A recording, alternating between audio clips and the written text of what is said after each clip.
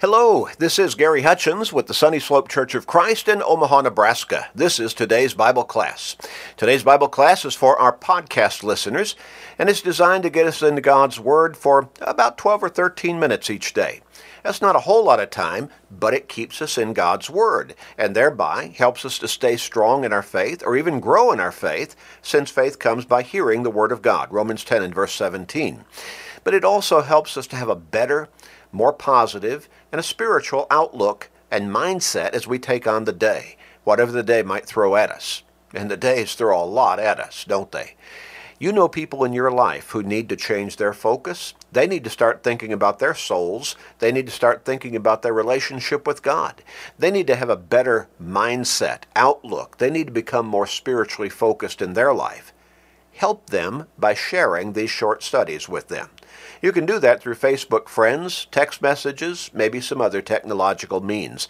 But help them. Make up your mind. Make the commitment to share with your family members, friends, work associates, neighbors, literally anybody and everybody.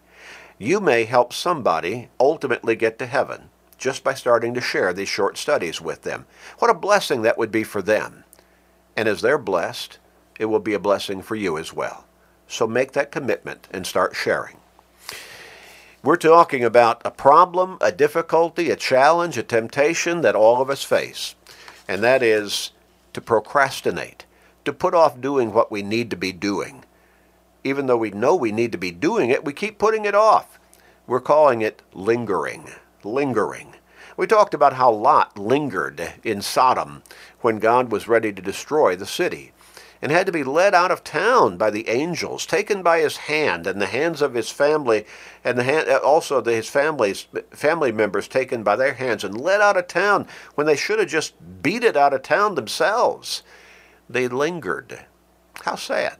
How many people linger over things that they know they need to do, even that they might want to do, but they keep putting it off? They linger. Procrastinate, waste time, steal time, but they linger over it. Well, we talked about a number of different situations where that happens, and it's common in our lives. We know there's some chore we need to take care of, but it's not something we really enjoy doing, so we linger over it. And that weighs upon our mind as the weeks go by, the months go by, and maybe even the years go by. And if we had just gone ahead and taken care of it, we wouldn't have to be bothered by those thoughts any longer. But we linger. Students linger in class over some assignment that they ought to be getting after, but they put it off because they think they've got time, and then all of a sudden the deadline is facing them square in the face, and now they really are under the pressure. Really under the gun, so to speak. They've got to shove all of that time that they should have been spending for the last number of weeks or months into the last few days and try to get a job done well and try to get a passing grade. Well, it would have been a whole lot easier if they'd have just day by day or week by week taken periodic preparation and done the job ahead of time. And then when that final day came, it was all over. They were finished. They were prepared. Well, we're talking about in our spiritual lives, how people linger over obeying the gospel of Jesus Christ, over obeying the teachings of God's Word, over becoming a Christian, or maybe in some cases, a Christian coming back to Christ after they've fallen away.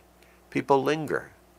We noted how the people of Pompeii, everything was normal until Mount Vesuvius erupted. Oh yes, Mount Vesuvius erupted in AD 79, and destruction was so cataclysmic and so rapid that people were caught in the postures of whatever they were doing at that particular time. And they were preserved within the lava that encapsulated their bodies. Staggering, amazing, stark. But everything was normal up until the few moments before that volcano erupted. How many died unprepared? How many had been lingering at making up their mind to do what they knew they needed to do to get their lives, their souls right with God? We'll never know, will we? At least not on this side of eternity. How many people linger every day knowing they need to change their lives spiritually? They need to get right with God, but they keep putting it off. Well, as we noted, while people linger, Jesus can return. And it'll be too late to prepare at that point. He's coming one day. But we read passages of Scripture that talk about how even he did not know the hour and the day. Only the Father knows. The angels of heaven don't know. But he'll come. And it'll be at a time when people will be unprepared.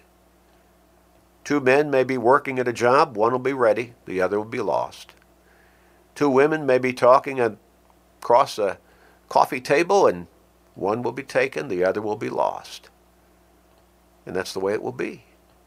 Jesus said in Matthew 7, verses 13 and 14, that most people won't be ready because they're going down the wrong road through life, the road to destruction. And that few head down that narrow pathway of truth and righteousness and godliness that leads to eternal life in heaven.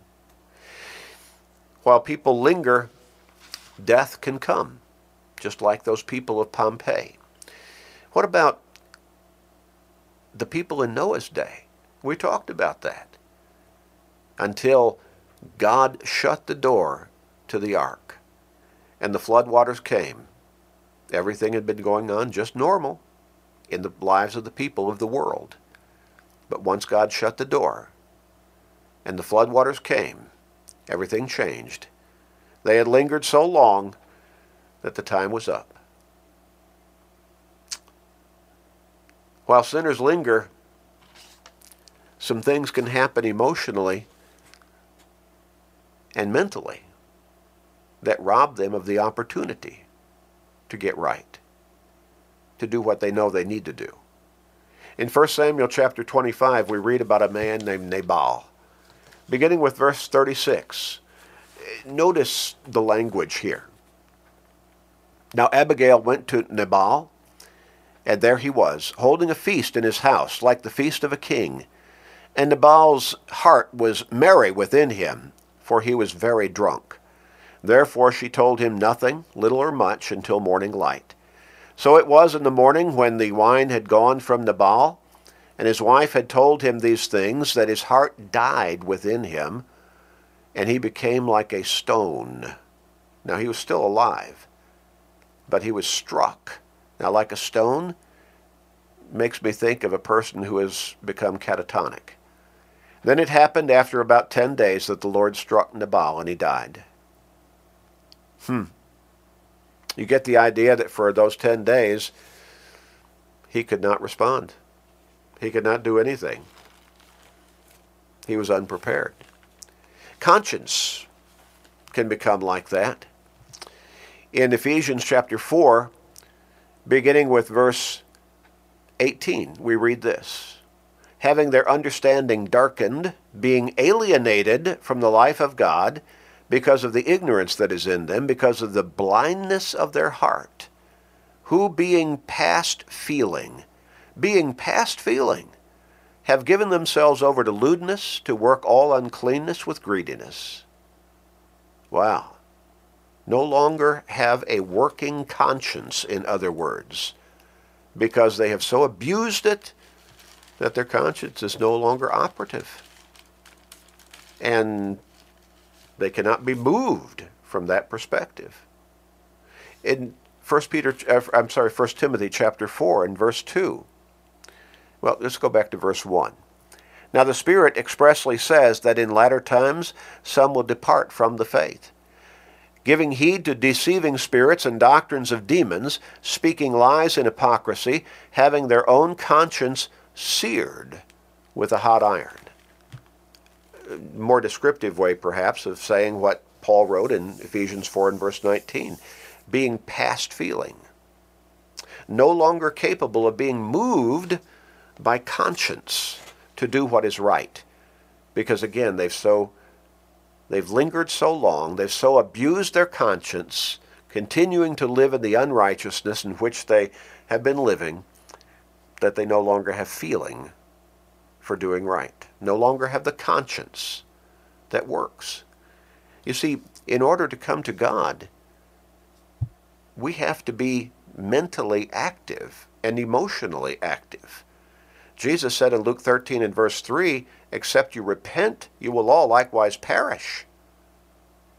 Repentance is active. It's a change of mind that leads to a change of life. While sinners linger, a conscience can harden.